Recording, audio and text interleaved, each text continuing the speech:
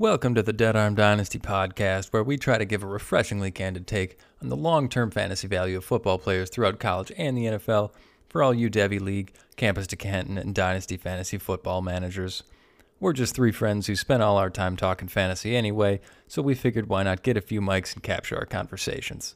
My name's Rick, and I'm joined by my co-hosts Josh Pecoraro and Jacob Ellis, aka Jealous. And today we'll be picking up where we left off in our draft recap, looking at wide receivers for Dynasty, fantasy purposes in general, redraft, all that good stuff.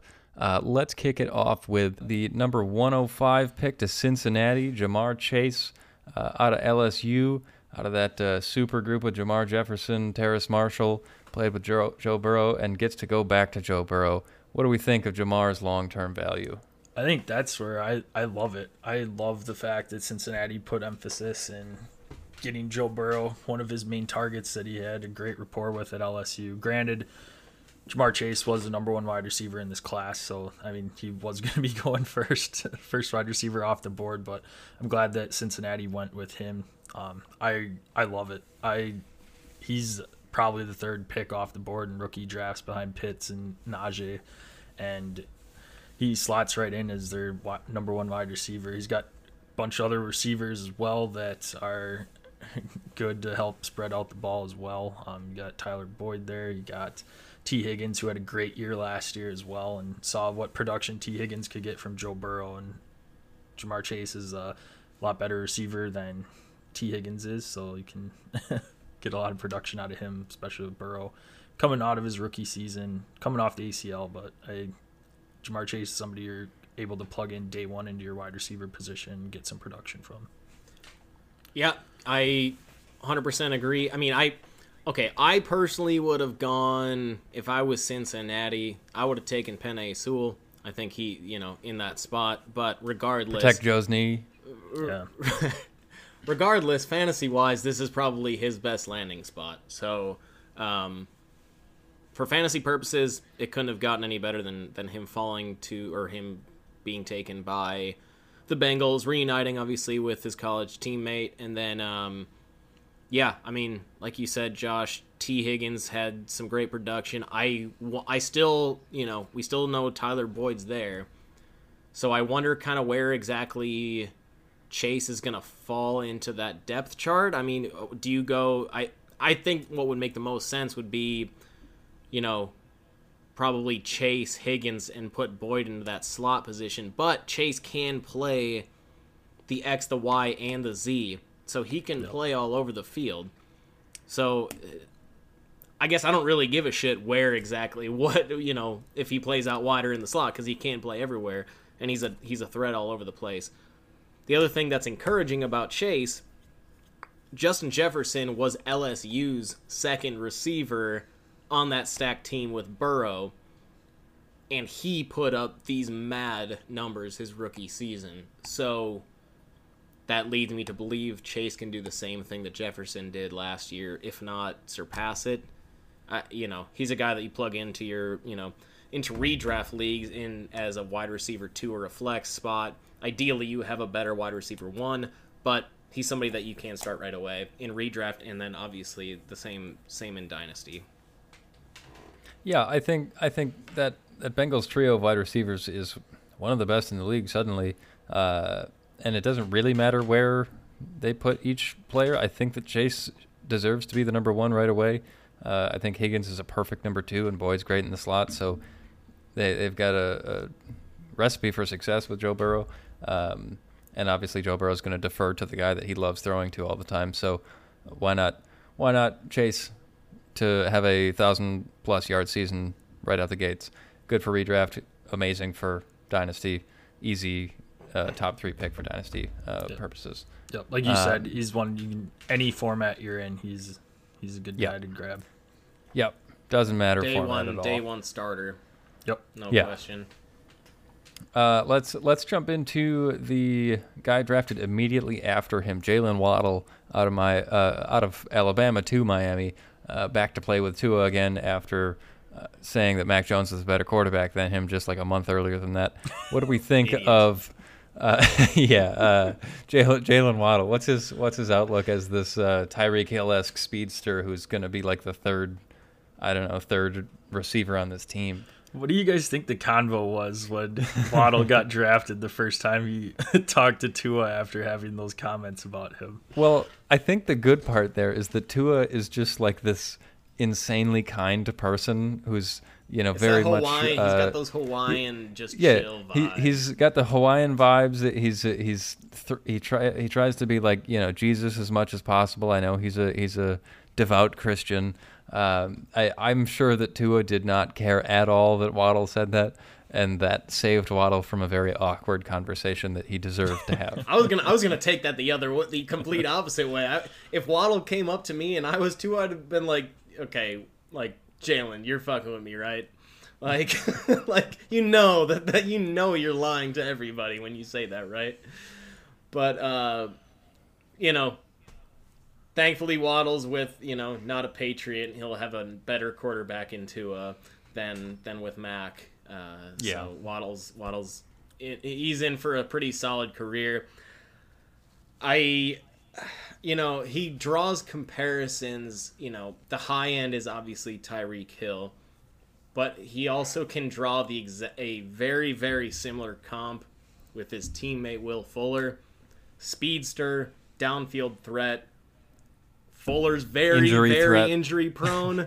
Waddle missed most of last season with a busted up ankle. So I think when he's on the field, he's going to be strong, and I hope he can stay on the field. An ankle, that's a freak thing. That's not like, it's not like some guy who's got, chronic hamstring pull issues or anything like that. It's not a soft tissue injury, so that worries me less.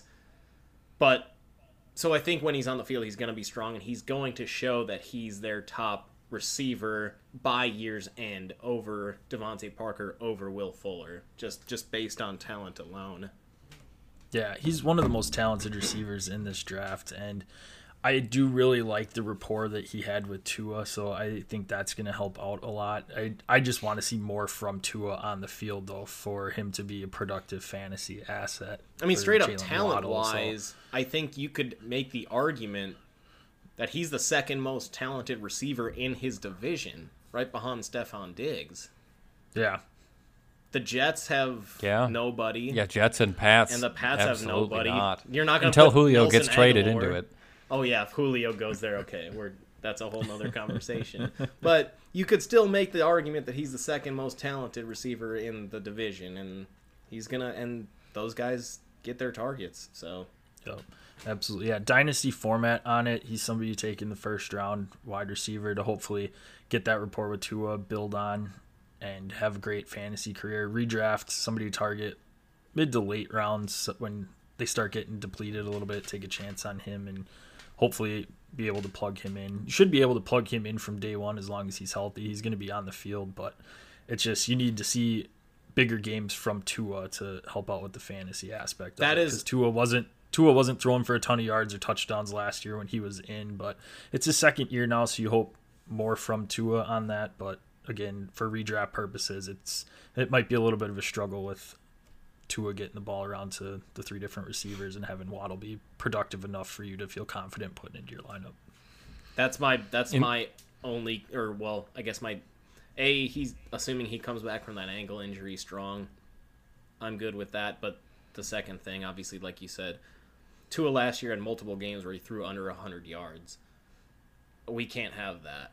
Waddle can't have that. So, and I would assume that Brian Flores is going to kind of like let it loose a little more now that there is no Fitzpatrick to, come in and save the day. They're going to be forced to have Tua, with the ball around the field, and hopefully year 2 is when he can make that happen. Yeah, my only thought to add here is, especially for this upcoming season, where Tua needs to bridge this gap between his not-so-hot rookie season and what will hopefully be an okay rest of his career, is that Waddle comes in to immediately give Tua a short-range target that is also a very dangerous target. Waddle can take a slant to the house so easily, and Odell Tua can Beckham hit vibes. Yeah. Tua can hit a slant. Tua might not be ready to hit the 40-yard bomb to his outside receiver, but he can still hit his guys over the middle. He can still hit Gesicki, and now he can hit Waddle on these mid-range routes that Waddle can then be very dangerous with afterwards. You don't spend a 6 overall pick in the NFL draft on a guy who's going to be just your wide receiver 3 for life. So clearly Waddle's got the talent, and this offense with Tua kind of working his way up, this is a good opportunity for Waddle to be the guy that bridges the gap to get Tua to his potential. Something else to throw in there, too, is Will Fuller V is suspended for the first couple games of the season, too. So Waddle might have a bigger role. Is he still suspended? I Yeah. thought he served those 4 games for the PED thing. Is that not?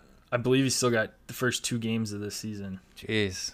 God, that All guy. right, I'm sure he attaboy took those Fuller. PEDs to try to stay healthy, but God, he's doing himself no favors. Well, I guess take your pick. Injured for 8 weeks or suspended for 6. That payday makes a difference too. That's why Braun took the PEDs he did. Try to stay healthy so he could get his big payday. That should about wrap up Waddle, though. Just a quick update. We did mention Julio Jones in the previous segment. We recorded this before his trade to the Titans. He's also going to be mentioned in a future segment, so feel free to ignore any mention of Julio within this episode. Let's move on to his Alabama teammate, Devonta Smith, who is going to rejoin another Alabama QB in Jalen Hurts in Philadelphia. They picked him with the 10 overall pick in the NFL draft, nicknamed the Slim Reaper.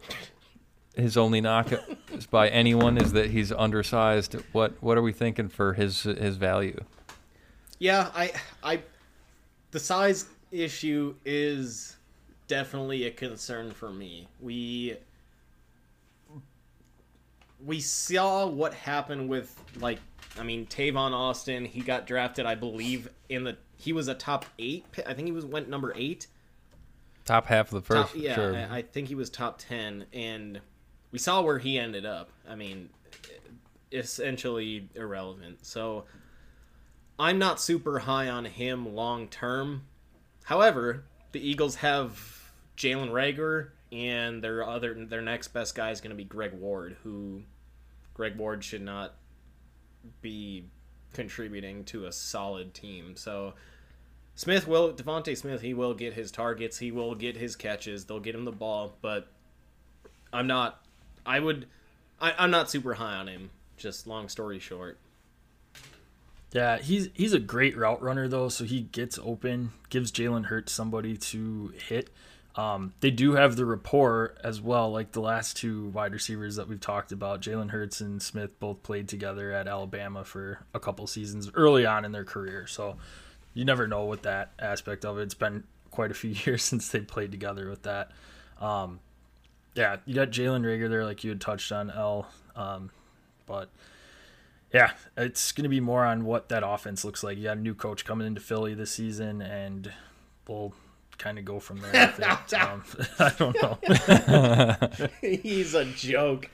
Literal laughing sad. stock. Yes, so we'll see what that offense looks like. He's got all the potential in the world. He's a talented receiver. Can he hold up with his body size? That's a big question. You hope he can, but his time at Alabama, he's a Heisman winner. He's talented as they get, and he's somebody, for redraft purposes, you can target. He's going to be playing from day one that you can throw into your lineup. Obviously, you wouldn't be confident with him as your wide receiver 1 or 2, but somebody wide receiver 3, a flex play, might be able to throw him in, probably sit him for the first couple of weeks, kind of see what their offense looks like and everything. And then dynasty purposes, somebody that is going to be a first round wide receiver in your league. And again, with like Waddle, you just hope he is able to produce and be a number 1 wide receiver for you down the road. Yeah, I think obviously, like everyone says, the size is the concern. He was okay in college, so let's assume he can be healthy. If so, then I think when he goes up against the top-notch corners, I think that's where he's going to struggle because they can rough him up a little more and still read his routes better than the average corner can. So when he goes up against Jalen Ramsey, That's the guy I would absolutely not start Devonta Smith at all. But if he's going up against, a cupcake defense and they have no corners that can stop him, yeah, he's going to be good. He's going to get his, and it'll work out for fantasy purposes. So he's going to have his value. He's going to be a starter in this league for a long time, and it'll be fun to see whether this this big trend that everyone talks about, that the wide receiver cores in the NFL just in general are getting smaller, and that's going to be okay and normal and successful. We'll find out, and Devonta Smith is a great example of how we're going to find out. I was just the Jalen Ramsey. I could see him just bully him, not getting past the that 5-yard mark at all during certain Devonta routes. Smith laying on the ground 2 yards into his route because Jalen Ramsey put him on the ground. Stephon Gilmore. They're only going to play each other once a year. It's not right. Or if that, that the rest of that division, you're not looking at a bunch of stud corners. I mean, Dallas barely has a well. corner right now. They didn't end up getting James Bradberry in New York. Yeah, okay. So New York has the best secondary in that division, probably. Yeah. I mean, Washington has that insane front seven, but their secondary is what's the question mark. And Dallas doesn't. They might as well just give up 7 points every time that they and try to win the game, scoring touchdowns and going for 2 every time, because they're playing Madden and they're simulating the defense for freaking real. So I what do you guys think about him in Dynasty versus redrafts? I mean, I would rank him pretty similarly, very similar, because I don't see him having, hashtag size matters. I mean, is that a hashtag? It is now. Oh boy. And so I could see him having a really strong, if he's gonna be a stud at all, it's gonna happen right away, and it's gonna be within his first 2 to 3 years. It's not like he's gonna pop at year 4 or 5, So yeah, there's no delay on Devonta. He's not getting bigger. You're gonna as time goes on. So yeah, I think that should cover it for Devonta. Same for Dynasty Redraft. It's not like his role's going to change. He's already the one. Let's jump into a polar opposite physical specimen, Rashad Bateman. Taller, heavier, going to be that contested catch threat for Baltimore. Picked in the late first round, playing for Lamar Jackson. What do we think Rashad's going to do, not just year one, but long term? I liked Rashad in college. With us being Wisconsin Badger fans, we got to see a lot of him with our rival Minnesota Golden Gophers. So he was solid as a wide receiver at Minnesota. Very good with contested catches, a lot of yards, a lot of touchdowns. The main thing that I think you guys will agree with me completely is we need to see more from Lamar Jackson throwing the ball too. He's another one that's like Tua, that's throwing for 200 yards a game sometimes, in the hundreds even, and mostly rushing it. So they need to open up their passing attack, and if they do, Rashad Bateman is a great target for Lamar, and I think he'll do wonders in your fantasy lineup. But in the meantime, we need to see a lot more from Lamar Jackson in the passing game for Rashad Bateman to be relevant on your fantasy team, I think. Yeah, I love him. I love the pick by the Ravens. I thought they got one of the top. There were a lot of good receivers in this draft. Yep. But he's still in other years where there wasn't this deep of a wide receiver class, he would have probably gone in the teens just based off his production at Minnesota and his just his straight up talent. So I love the pick by the Ravens, but like you just said, this has to be kind of a wait and see approach, and that doesn't help you in your drafts at all. Of course, there really is no way to have a wait and see approach while you're drafting, but I mean, he's going to step in or at least I would assume he's going to step up into their wide receiver 1 role in Baltimore. His competition is Marquise Brown, who probably should be a 3, and Sammy Watkins, who probably should be a 3 or 4. I would assume Bateman steps in there. He is going to be, him and Mark Andrews Mark Andrews is going to take some of those targets away, just with how much Lamar really likes to use Andrews, especially near the goal line. But Bateman's going to be the best receiver that Lamar's ever had, and so hopefully that allows Baltimore to whip it around a bit. But again, I just don't have a lot of confidence, at least hard confidence, that he's going to be, at least a prominent player right away. Yeah, you hope with the first-round draft capital that they try and make him more of a focal point in the offense, just with them using the first-round pick at the wide receiver position, and he should slot in as their wide receiver 1, bare minimum their wide receiver 2 from day one. So in the high-octane offense like they have, you got to draft, if he's available later on in the draft, the number 1 wide receiver for a high-octane offense, and just hope that they start utilizing the passing game more. The one reason why I do have some pretty high hopes on Bateman, it's pretty clear that Lamar needs some pretty wide windows to throw in.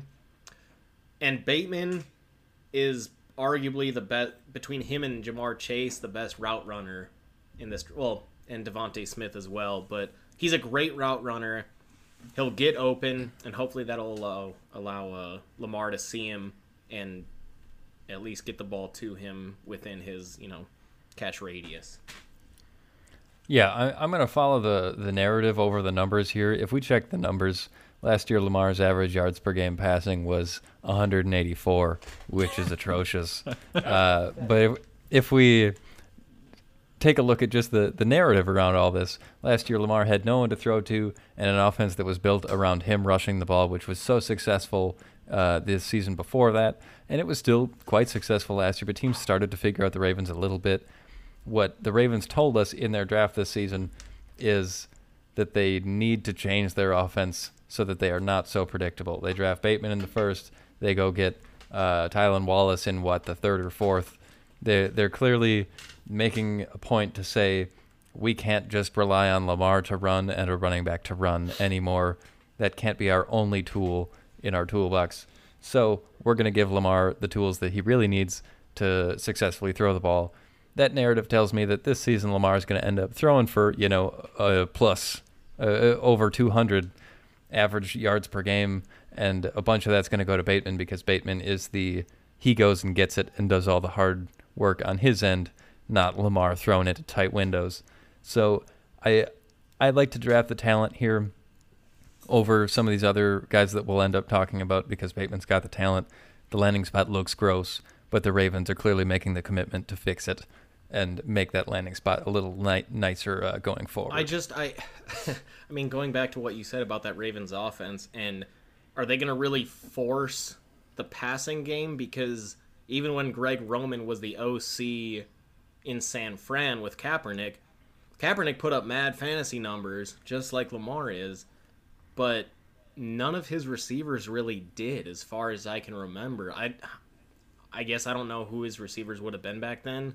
Exactly. I think that's my point. Part of the. That's my point. So I don't know. I mean, Greg Roman's he's going to have to change, and Harbaugh's maybe going to have to force that change, or Ozzie I think Newsome Harbaugh's going to do upstairs is going to have to really force that. Well, change. I think you have to, just for Lamar's long-term health too. I mean, you keep running him, he's going to get drilled, and his body's just going to start getting worn down too. So I think for their franchise sake, they need to start working on the passing game. Well, I think even beyond that and the long-term health of Lamar, I think that we found the ceiling on the Ravens.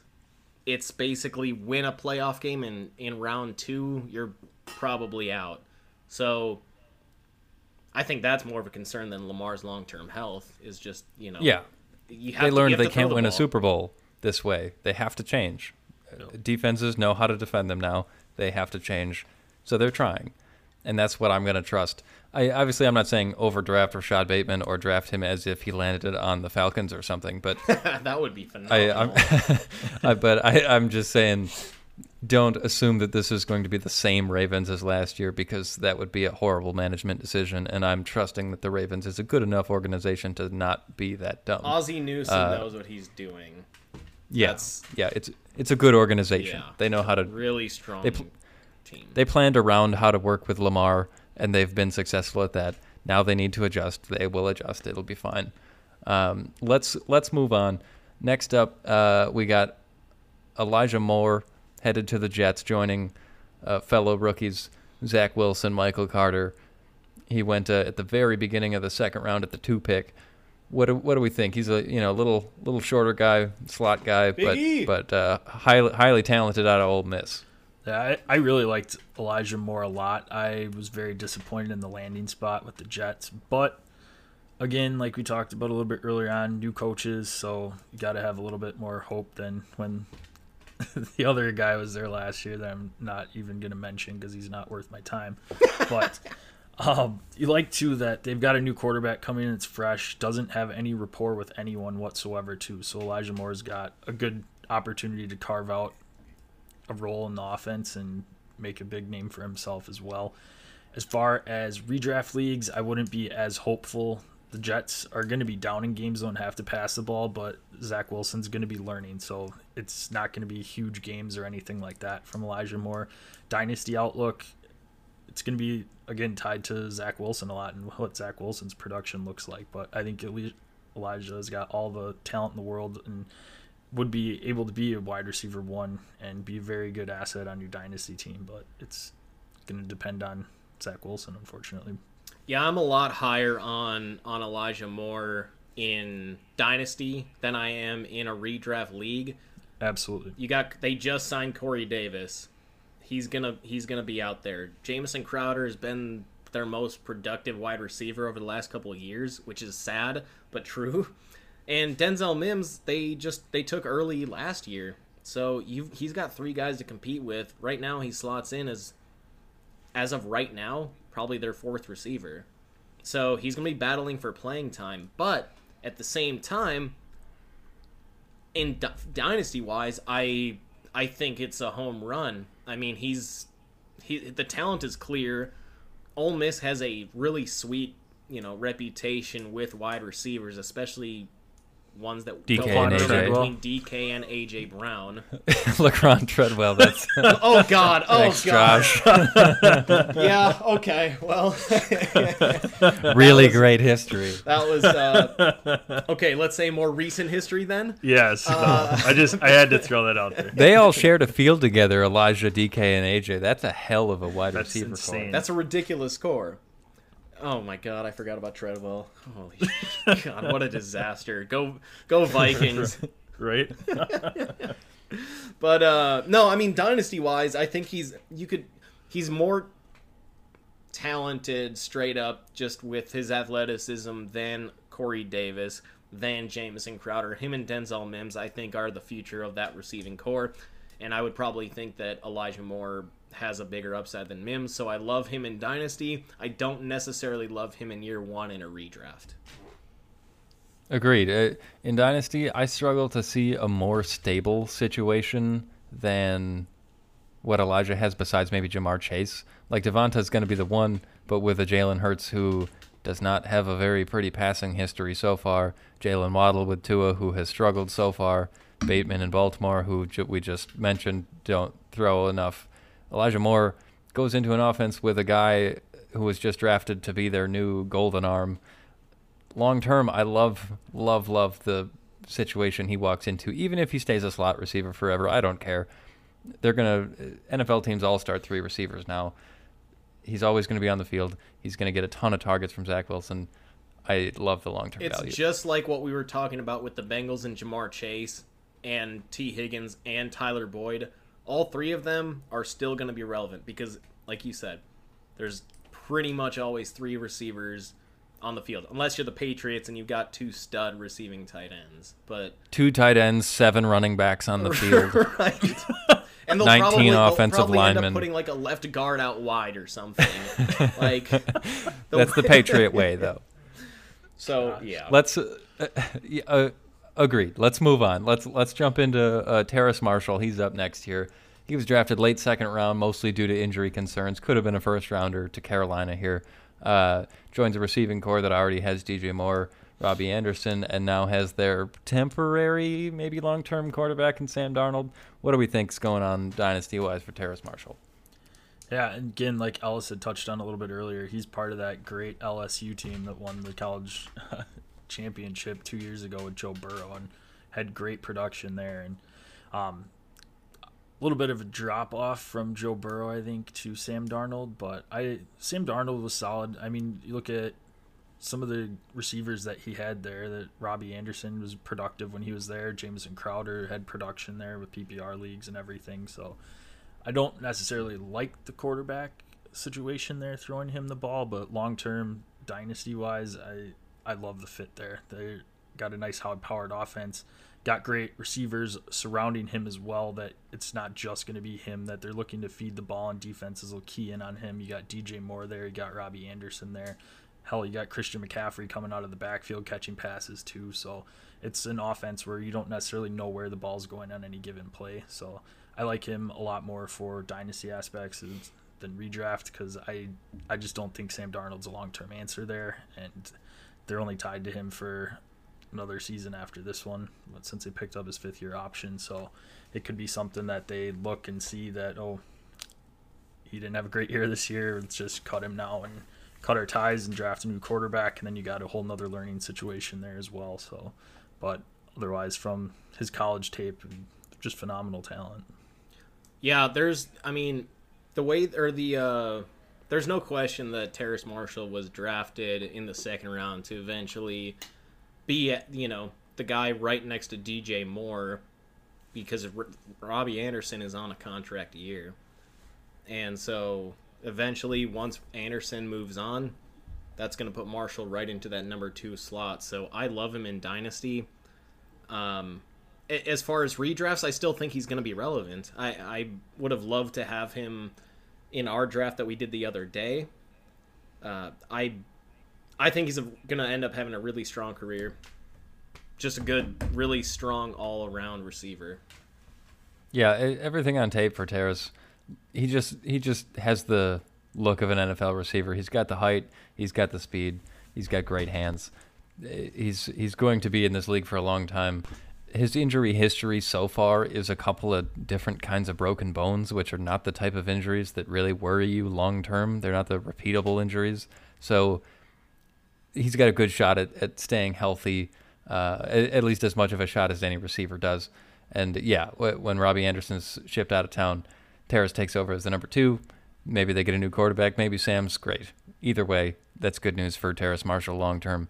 Love him in Dynasty, and I was the one that came away with him in our league the other day. So I'm quite excited about that moving forward. Let's jump into someone that Josh picked the other day. Rondale Moore picked middle of the second round to Arizona, joining DeAndre Hopkins, AJ Green, Christian Kirk, maybe Julio Jones? ? Oh, God. According to DeAndre Hopkins. Where is it? What do they have left? What do they even have left to send? Yeah. Cardinals are out of value. I don't know how else they can possibly get Julio. But Josh, give me your take on Rondale, given that you just drafted him. Well, I was pleasantly just surprised to find him still available in the beginning of our third round of our rookie draft the other day. So I don't know how he fell that far, because he's somebody that I easily could have taken in the top of the second round as well. So I loved him at Purdue. He had great production at Purdue, and Purdue's team was not great at all. We saw them a lot in the Big Ten, and they were pretty much a cakewalk for his first couple seasons as well. So very smaller receiver, but he's one that you could get involved in the run game, running the wide receiver screen or doing whatever out on the side, and just let him get into space and get open with the ball. Yeah, just get him the ball. Just any way you can. So like with Kyler Murray, you've got DeAndre Hopkins there to take a lot of the pressure off of him. So they'll be the number 1 corner lined up against DeAndre Hopkins. So he's going to have all the room in the world to run around. And the only thing holding back that offense is Cliff Kingsbury, but that's another subject. Yeah, Kingsbury, though, won't affect anything fantasy-wise. He'll just affect the win-loss record, where you're almost always guaranteed to be 500 or below. But that's which they weren't last year because of that freaking Hail Murray. Hail Murray, yeah. That screwed me on my over/under bet. I had the under at 7.5, on the win total for the Cardinals. They ended up 8-8 because of that freaking Hail Mary. But that's why you don't bet That's kids. another subject for another day. What's interesting about Rondale Moore, he's 5'7", listed at 5'7", 180. That makes him 6 inches shorter than Devontae Smith, yet still 14 pounds heavier. But he's still got mad speed. I think he ran a 4.29 or something. Yeah, 4.29's right. Yeah. Just electric speed. Yeah. Pro day. Pro day. But still, blazing speed. Again, one of those guys where just get him the ball. He's not going to be, they're not going to line him up out wide. They're going to use him all over the place. And, there is relevance there. I still think that he's going to be, especially early on, while they're still kind of trying to figure out how to use him, he's going to have some weeks where he could put up just absolute duds. But hopefully, I'm thinking year 2, year 3, and they finally figure out, okay, which it may take Kingsbury a while to figure it out.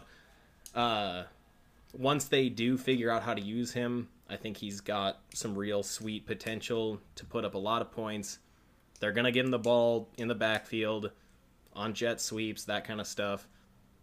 So in redraft leagues, I'm not super high on him. Dynasty, you're going to probably take him, I would think, mid-late rounds.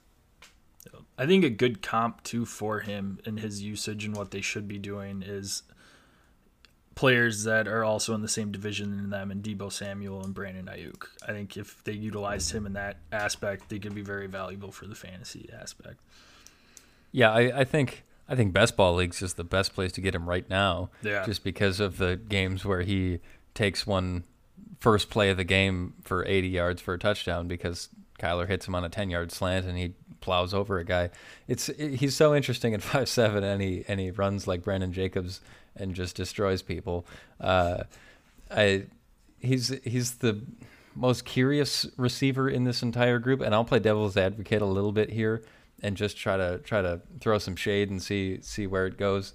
Rondale Moore's freshman season at Purdue was insane, wasn't he? His tape was bad shit. I never understood the difference between bad shit and bat shit.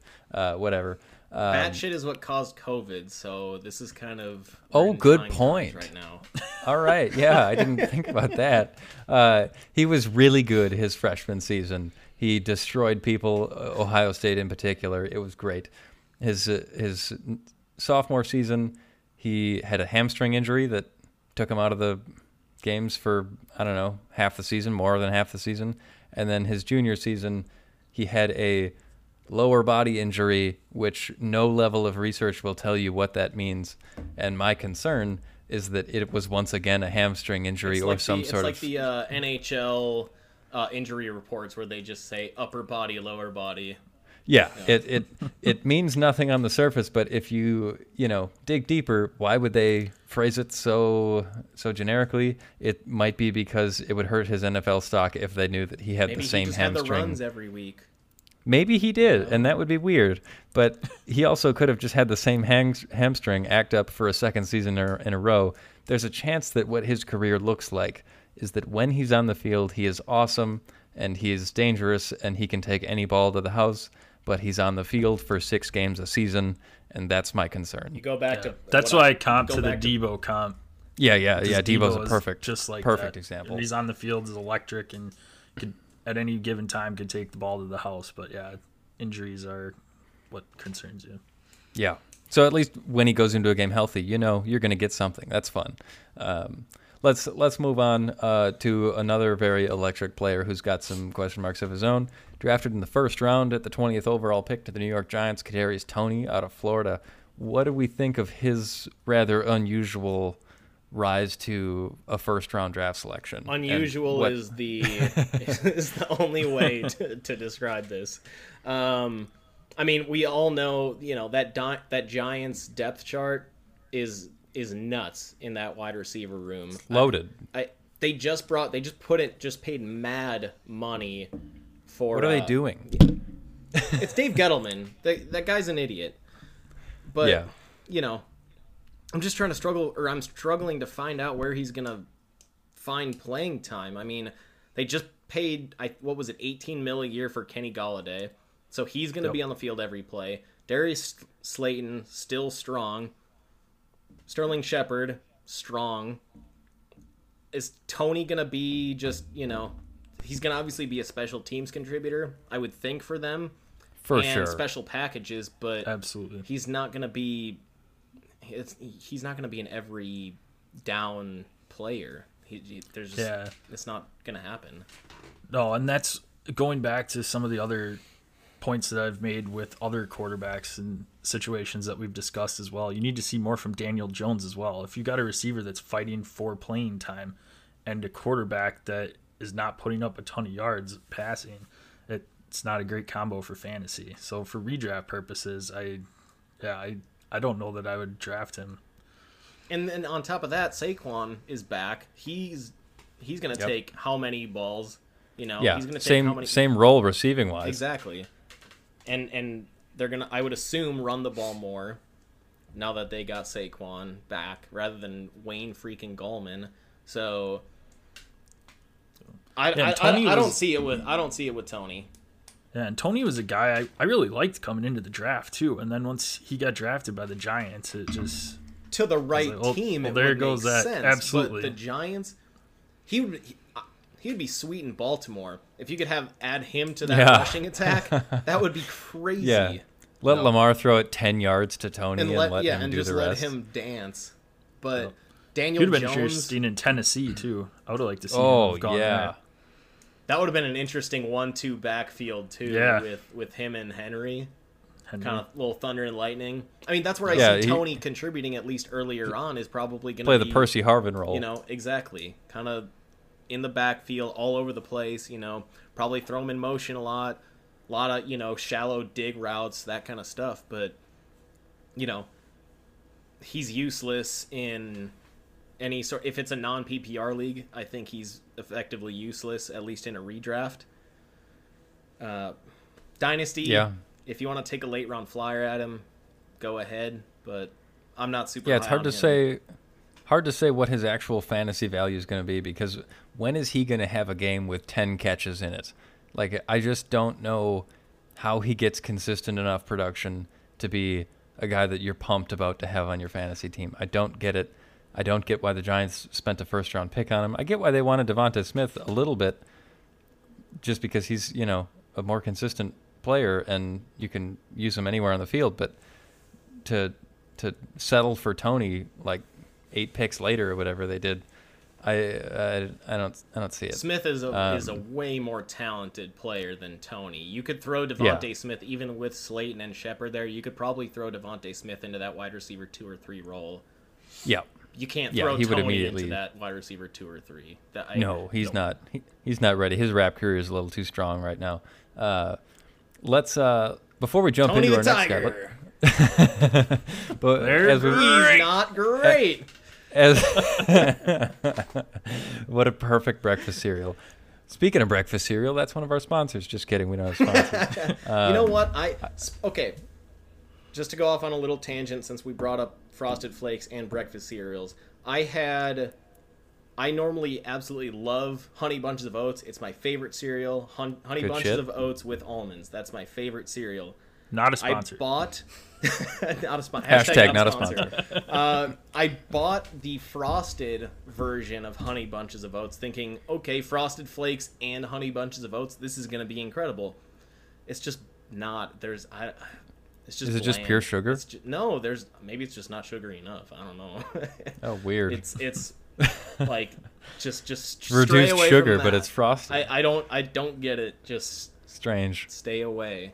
If you're a Honey Bunches of Oats fan, stick with what you like. Don't veer. You hear that, Honey Bunches of Oats? Don't veer Stop into making the frosted hashtag version. We want you to sponsor, but not the frosted version. Just not the frosted version. No. Go with the almonds, the original. The strawberry one's actually pretty good. But we won't take your dirty frosted money. If I had to put actually we will a power ranking of the 4 of the 4 Honey Bunches of Oats varieties, Frosted would be last. Okay, all right. Let's move on. Falls into that serial number 4, just like Kadarius Toney does in the Giants wide receiver. What a room. perfect segue There we go. into our next wide receiver, Amon-Ra St. Brown, drafted out of USC, going to Detroit in the 4th round. He's probably, first instinct, he's got one of the best landing spots of any of the receivers in this entire draft because he doesn't have as much competition as anyone. He's surrounded by mediocrity, and he is pretty great himself. What do you guys think of Amon-Ra's outlook this season and beyond? I really like him actually in redrafts this year for like a later round. I think somebody's got to catch the ball in Detroit. You got Hercules there, which he's going to be a target monster this year, getting a lot of Goff's not a bad quarterback. Goff has shown he's been productive and had productive receivers with Cooper Kupp and Robert Woods. And Detroit is in a rebuild, and they're going to be absolute trash this year, down in games, which there's going to be a lot of garbage time yards and garbage time points to go. So Amon-Ra St. Brown is going to be arguably their wide receiver 1 this year. So it's not going to be pretty, but I think you'll get some production from him. Long-term wise, a little bit more hesitant with it if Detroit's in the rebuild because they're going to keep loading up at the receiver position as time goes on, and Goff, they could probably cut him after next year, draft a new quarterback, and then you've got to deal with the whole rookie quarterback situation again for a year and build the rapport and everything there. So there might be a little bit of a downward trend after that. But for redraft purposes, I think later on in the draft, he's somebody that you could sneak away with and get some good production this year. Yep, pretty much same thing. I'm going to pretty much give him the same take as I gave with Devontae Smith. Obviously, there's a talent disparity between him and Smith, but the landing spot is right. I would consider him in a redraft league and a dynasty draft pretty, there's not going to be a huge gap there. I think that his upside is now. I think he's going to be contributing now. And, Tyrell Williams, speed guy, struggles to stay on the field. Brashad Perryman, speed guy, never really put up mad numbers. And then you got Quintez Cephas, a podcast favorite as a former Badger.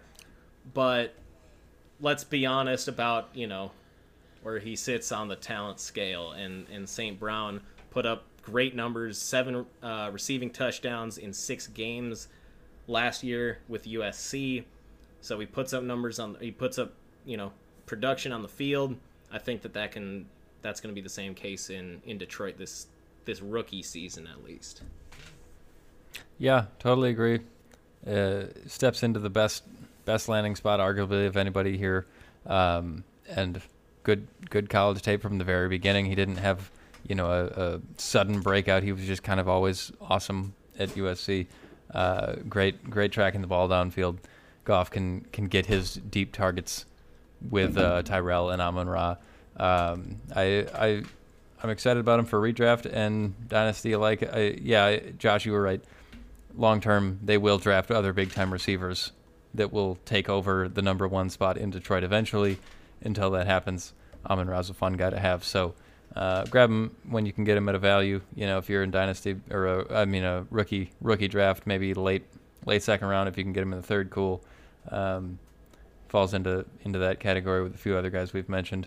Let's jump into another Brown, Dyami Brown, drafted to Washington in the 3rd round out of North Carolina.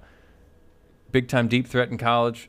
Haven't seen enough tape on his other route tree options yet. What do we think alongside Terry McLaurin and Curtis Samuel? What's his future? I mean, you got Fitzmagic there, so anything can happen.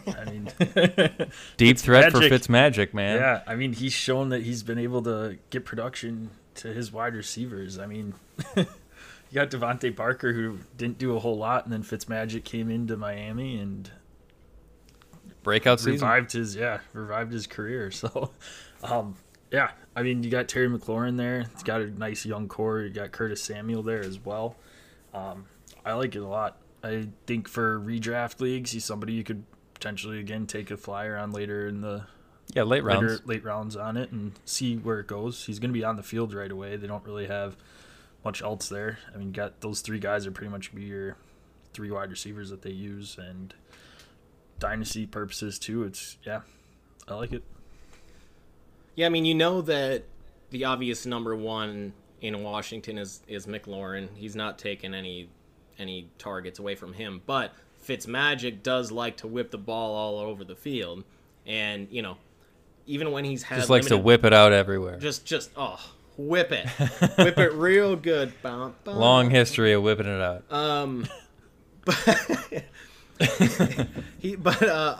He is gonna be a very. I think him with Fitz. That's pretty, boom bust guy. I personally don't typically love these boom bust guys, but if they're used right, it's obviously, it's going to work out for him, and I think that it can in Washington. So I got no qualms about taking him, like you guys said, in those later rounds, especially in your redraft leagues. If you can get him late, go ahead. If it's a dynasty round, kind of again that mid to late round area. Yeah, I mean, clearly one of the best deep threats coming out of college, but I checked some interviews on him because I always watch interviews of any player that I consider drafting in a dynasty league, and he was asked, what he thought of his route tree and what he could potentially do, and he said straight up, North Carolina didn't ask me to run other routes for the vast majority of my time. It was a lot of deep routes, and that's why my tape shows all these deep catches and nothing else. He believes that he can run the other routes, and I'm going to take him at his word, in part also because Chris Collinsworth, think what you will about him as an he's announcer. He's just a blowhard, but whatever. But he graded Dyami Brown as a first-round talent right up alongside Devonta Smith, Jalen Waddle, those kind of players, and Chris Collinsworth didn't understand why he fell so far. Thought it was a huge value steal of the draft for Washington. I'm not saying that that's automatically the case, but the more people that believe that Dyami Brown can do more than just be a deep threat, the better I feel about his fantasy future, playing alongside Curtis Samuel, who's a specialist in the slot, good on the outside, specialist in the slot, and Terry McLaurin, who's already great. This can be one heck of an offense with Fitz right now and with a future QB that replaces him if they do the draft right down the road. I see a great dynasty future for I really for like this guy Dyami Brown. I don't understand why he's going all the way down to the third round. This guy is a first round talent.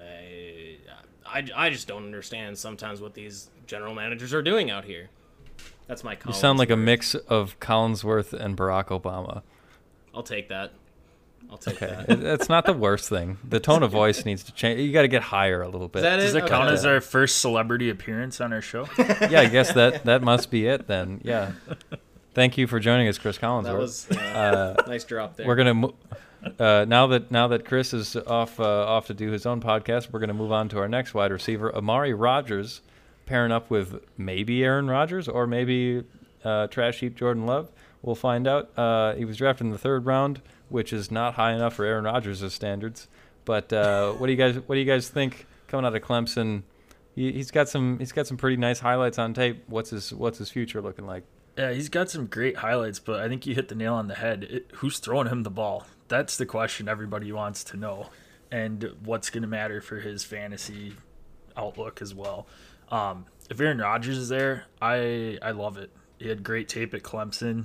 Shows he's proved he can play in big games, and Aaron Rodgers would love to have him as a target as well. That wide receiver 2 spot in Green Bay is up for grabs. I mean, Lazard has been injured part of the year last year. You got MVS, who maybe he'll catch the ball, maybe he won't. And Aaron Rodgers needs somebody that's more consistent lined up opposite of Devontae Adams. And Aaron Rodgers has proven that regardless, he can make any wide receiver relevant for fantasy and make multiple wide receivers relevant as well. So if Aaron Rodgers is there, absolutely love him for redraft purposes. Dynasty outlook, a little bit more hesitant with that. Same with any of the Devontae Adams owners as well, because once Rodgers is gone, you're going to see a drop-off in production there unless somebody else comes in, because I don't think they're very confident with Jordan Love. Yeah, what I'm intrigued by with Rodgers with Amari Rodgers is is because Davante Adams on another show said if Aaron Rodgers goes, Davante is he's going to be a lot more hesitant to re-sign, and his contract is up after this season. So does that throw Amari Rodgers, if let's say they move on from Aaron, Davante doesn't re-sign, does that throw Amari into that wide receiver 1 role? I would think that they would take another receiver, but you could still, if that happens, that still means Amari's going to be the wide receiver 1 for the Packers, at least at some point, if they lose both those guys. So especially when he gets a year of experience under his belt before someone else comes in. He's going to just walk into that wide receiver 1 role until he's forced out of it by someone else, which, who knows, maybe that won't ever happen. I saw the comps to him, or with him, and Randall Cobb. And Cobb had put up some real sweet years with the Packers. Of course, that's with Aaron Rodgers out there throwing the ball around. So it's very QB dependent. I personally don't see Aaron going anywhere, but if this were to happen and he were to move on to another team, then obviously that's going to affect Amari's production. It's all a toss-up. Yeah. Yep, absolutely. I think that sums it up. Mozzarella sticks are delicious. Let's move on to Dwayne Eskridge. Transitions, huh? Dwayne Eskridge gets drafted by Seattle in the late 2nd round. He's one of those smaller guys playing the slot a lot, speedster. He's joining DK Metcalf and Tyler Lockett with Russell Wilson throwing him the ball. Should be fun to watch, if nothing else, in Seattle. What's the fantasy impact for Dwayne Eskridge? Gotta let Russ cook. Cook those mott sticks, huh? Hashtag let Russ cook with those mott sticks. Are you eating vegan mott sticks here or something? No, I'm not eating anything. I'm craving things. Yeah, I like it. I like the landing spot for him. They didn't have anybody else really for that wide receiver 3 spot. I mean, obviously you got DK Metcalf and Tyler Lockett locked in as your wide receiver 1 and 2. For redraft purposes, I would probably not draft him. Have him sit on the waivers, keep an eye for him at least this year. For dynasty outlook long term, yeah. I mean, Lockett's not going to be there forever. DK is one that they're going to keep around for a long time. So down the road, you got a lot of potential for Dwayne to be a bigger impact in their offense. But again, Russ is going to have to start passing the ball around more. Not that he doesn't want to. Pete Carroll wants to run the ball more, apparently. Right. So that's more of what the issue is with this offense. But if they let Russ start throwing the ball around, he's definitely got enough passing yards on the season and touchdowns to make 3 wide receivers fairly relevant. So, yeah, Tyler Lockett was interesting last year. He had kind of a sneaky year. He ended up as a top 10 receiver, which is a lot sexier than it really was, given how few games he was playable. Exactly. So it was an all or nothing year for Lockett. No kidding. for his games. I'm not so high on Eskridge. He will fall into that 3rd receiver spot, but Lockett did just sign a 4-year extension. And obviously we know DK is not going anywhere, so I'm not really too high on the Olympics. Well, we saw how that worked out for him. Finishing last in his 100-yard dash. Yeah. But I don't know. I mean, they did take him in the 2nd round for a reason, but Seattle also doesn't have like the greatest drafting pedigree. I mean, they took Rashad Penny in the 1st, who's amounted to absolutely nothing. Yeah. I don't know if I'm not an Eskridge fan here. As a player, yes. His landing spot, not necessarily. So I personally am staying away from him. Yeah, I get that. It sounds like Seattle's trying to make a little more of a push to pass more. I think that they realized that a lot of their success last year came from when Russ was cooking, and they really started to falter when they tried to go away from that and get back to Pete Carroll, run the ball football, given that their defense blows. Round and pound, baby. So yeah, if they can actually make a scheme change and throw the ball more, then maybe Eskridge becomes more valuable. Hopefully, you can just get him very late in your drafts or pick him up off the waiver wire. But if you're in a dynasty or having a rookie draft come up, you're probably going to have to draft him. And if so, just do so in the later rounds. I mean, third is pretty reasonable because most of the guys we've talked about so far on this podcast will be gone by then. That's when you can take Dwayne before the rest of the guys that get even more questionable in terms of their landing spots. Speaking of which, there's a lot of questions coming out of Houston right now. And Nico Collins was just drafted there in the 3rd round. Quarterback, total mystery. Entire organization could sink into the ocean. What's going to happen for Nico Collins as this traditional A.J. Green style receiver?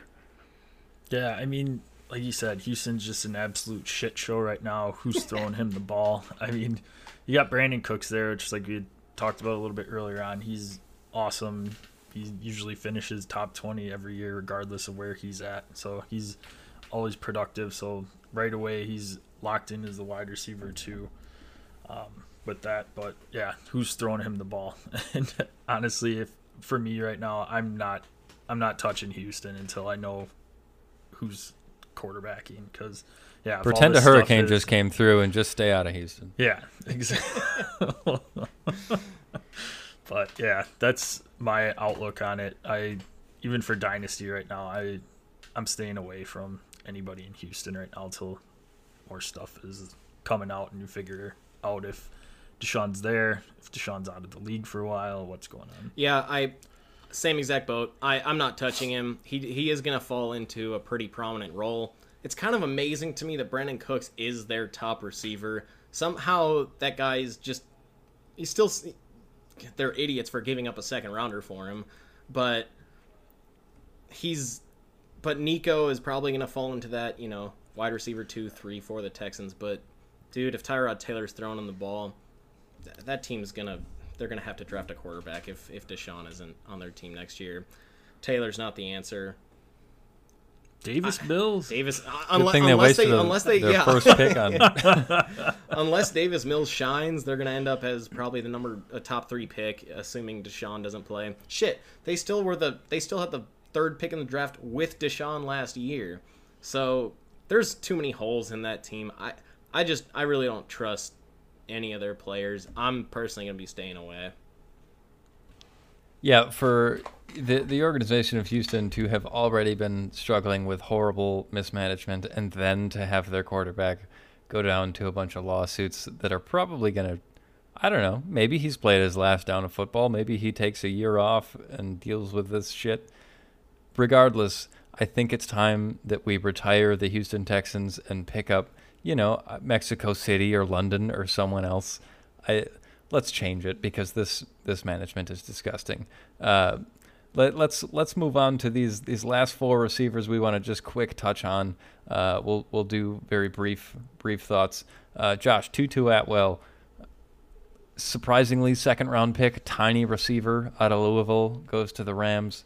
What do you think? Does he have a fantasy impact? He's probably the gadget player, absolute speedster. But yeah. There's a lot of mouths to feed in LA. So I mean he might see more time with injuries. You got Stafford in there now, and Stafford is a fantastic quarterback when he's on the field, and that offense is going to be insane to watch if he's healthy. But yeah, Tutu, I think he's looking at more special teams right now and maybe work his way into a wide receiver 3-4 role in there. But I think redraft purposes, put him down, mark him down on a sheet of paper or something for players to watch as the season starts and just kind of eye the role. Dynasty-wise, yeah, if you're picking your 3rd, 4th round, maybe take a flyer on him and let him sit for a bit just to kind of see how his role works out. But yeah, redraft-wise, I'm not touching it with how many mouths to feed there are in LA. Sitting in the same exact spot. 4th round in a rookie draft, okay, but I'm not. He's going to be a 4th receiver. They did take him in the 2nd, but I think that was more to kind of provide a downfield threat, because pretty much everything that the Rams offense has been over the last couple of years, is they don't have any downfield threats. So it's been mostly crossing patterns, underneath stuff, feed the running backs, that kind of stuff.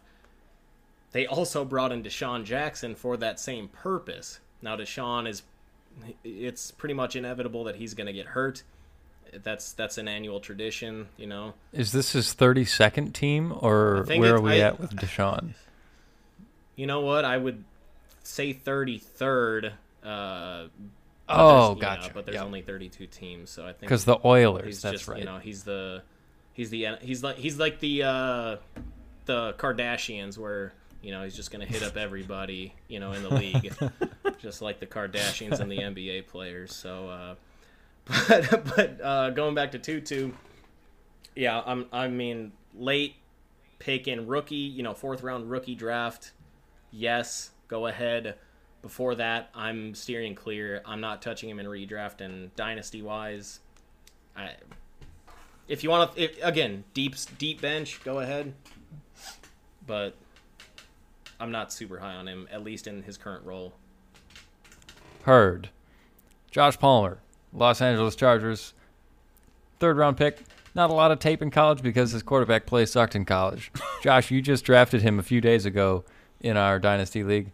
What gives you hope about Josh Palmer and his dynasty value? You kind of stole my thunder with that, because Tennessee's quarterback play was absolutely atrocious when he was there. I was reading a PFF article by Andrew Erickson that touched on his deep balls that were thrown to him, only 31% of them were catchable, deemed catchable. So there is not a lot of tape because of how bad he is. The quarterback play was not not Josh Palmer, but he's 6'1". He's got great hands, good route running as well. I really like the Chargers offense as well. It's up and coming. You got Justin Herbert there as well, so that's why I took a little bit of a flyer on him. There are some other receivers that are going to be competing for that wide receiver 3 spot, but with new coaches coming in, they aren't really necessarily tied to any of them either. So another PFF guy had comped him to Terry McLaurin as well too, so that's a little bit of a good comp as well for him. So I like the aspect for it. Redraft purposes, again, he's one of those that you just kind of sit and see how everything plays out. Don't necessarily have to take a draft pick on him. Dynasty wise, somebody 3rd, 4th round, take a shot and just kind of see how it plays out. Yeah, 3rd, 4th in a rookie draft, just to confirm. Correct. Yes. Rookie. Yes. Yes.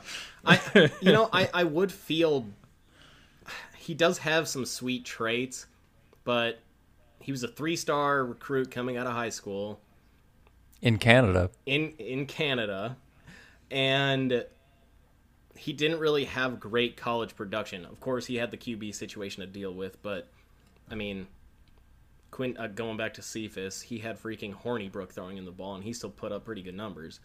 So I don't know.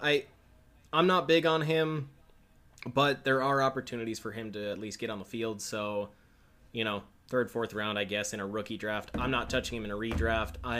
No.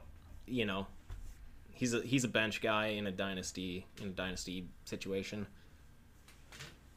Yeah, totally agree. I believe in Justin Herbert, and therefore I'm always interested in who the Chargers are going to have a receiver. But until we see it start happening, I don't know what to think. Jalen Guyton was pretty good last year. They've got some guys who are going to be ahead of Josh Palmer, at least at the beginning of the season. Maybe it changes as the season goes on, but we'll see. Let's pop over to check in on old TB12 Tom Brady down in Tampa. He's got a new receiver, Jalen Darden out of North Texas, right after Antonio Brown was just accused of something else. What did he do? Beat up a semi-truck driver? Oh, moving. No, so last moving truck. That's it. Moving truck. Yeah. So last offseason when he was, sorry, he just had while he was going on his absolute just fuck up streak. After the incident with the feet and the incident with the helmet, well, then he goes and assaults a moving truck driver with he was throwing rocks at the guy and at his truck. What a psycho. Idiot. But they did the Bucks did re-sign him re-sign Antonio Brown, and that just puts to a suspended contract. Yep. The guy's only suing for $30,000. I don't know. I would think you could get more out of that, but he probably didn't want to go balls deep because that case could just try get to get your 30. Out. Yeah, go take get your 30, 30K walk away, and walk. But Darden, the case with Darden, I mean, Antonio Brown. You obviously got Mike Evans. You obviously got Chris Godwin. Scotty Miller played a sweet role. Where does Darden fall on that depth chart? As your 5th receiver. So if everyone's on the field, assuming, 5th, yes, assuming there's no cryotherapy frozen feet incidents with AB again. Even Tyler Johnson looked good at times last year too. So it's I've got the same aspect you do with this, Ellis, that redraft absolutely not even in consideration right now. No way whatsoever. Deep bench stash, I'm good with it. Deep as fuck bench. That wide receiver core will not look the same at all in 2 years' time, and Jalen Darden will be one of the only guys left on contract. So stash him if you have the space to do it. But redraft, don't even think about it. Yeah, he's one that if there's a couple injuries to some of the wide receivers, he could definitely have production because any wide receiver could have a lot of production with Tom Brady throwing the ball, but he's got too big of a hurdle to jump with all the guys in front of him. Yeah. Last guy we want to bring up on the wide receivers, Tylan Wallace. Only worth bringing up because he was also drafted to Baltimore, a very wide receiver needy team. He was late 4th rounder. They already had Rashad Bateman from the 1st round. Of course, Hollywood Brown's already there, Sammy Watkins. Obviously, he's not a redraft player. What is his only strictly dynasty value? I see him in the same exact bench spot. Stash? I see him in the same exact spot as Darden. Stash him in good talent and see if when he does hit the field if they can do something with him. But that's about it for me. The exact same way. I mean, we already had that discussion with Lamar Jackson that he's passing for 180 yards a game. So you're looking at their wide receiver, maybe 3, maybe 4. I mean, you're not going to get any production out of that unless we see a change in their offensive scheme. Yeah, if your bench is deep enough to dig through the bargain bin to find guys to fill it, then Tylan Wallace might as well be one of them. But otherwise, no need in any small bench or redraft league. Way to finish strong. Good work, boys. Ricky, before we wrap this up, for all the listeners out there, we did record this before the announcement of the Julio trade to the Titans. So please just excuse the mentioning of him in the Jalen Waddle and Rondale Moore segments. One more thing that we all need all you guys to do, hit us up in the DMs on both IG and Twitter. That's at Dead Arm Sports on both IG and Twitter. And make sure you use that hashtag DAS. Hashtag DAS. On your chosen listening platform, subscribe, rate, review. Let's blow this thing up. We'll see you next time.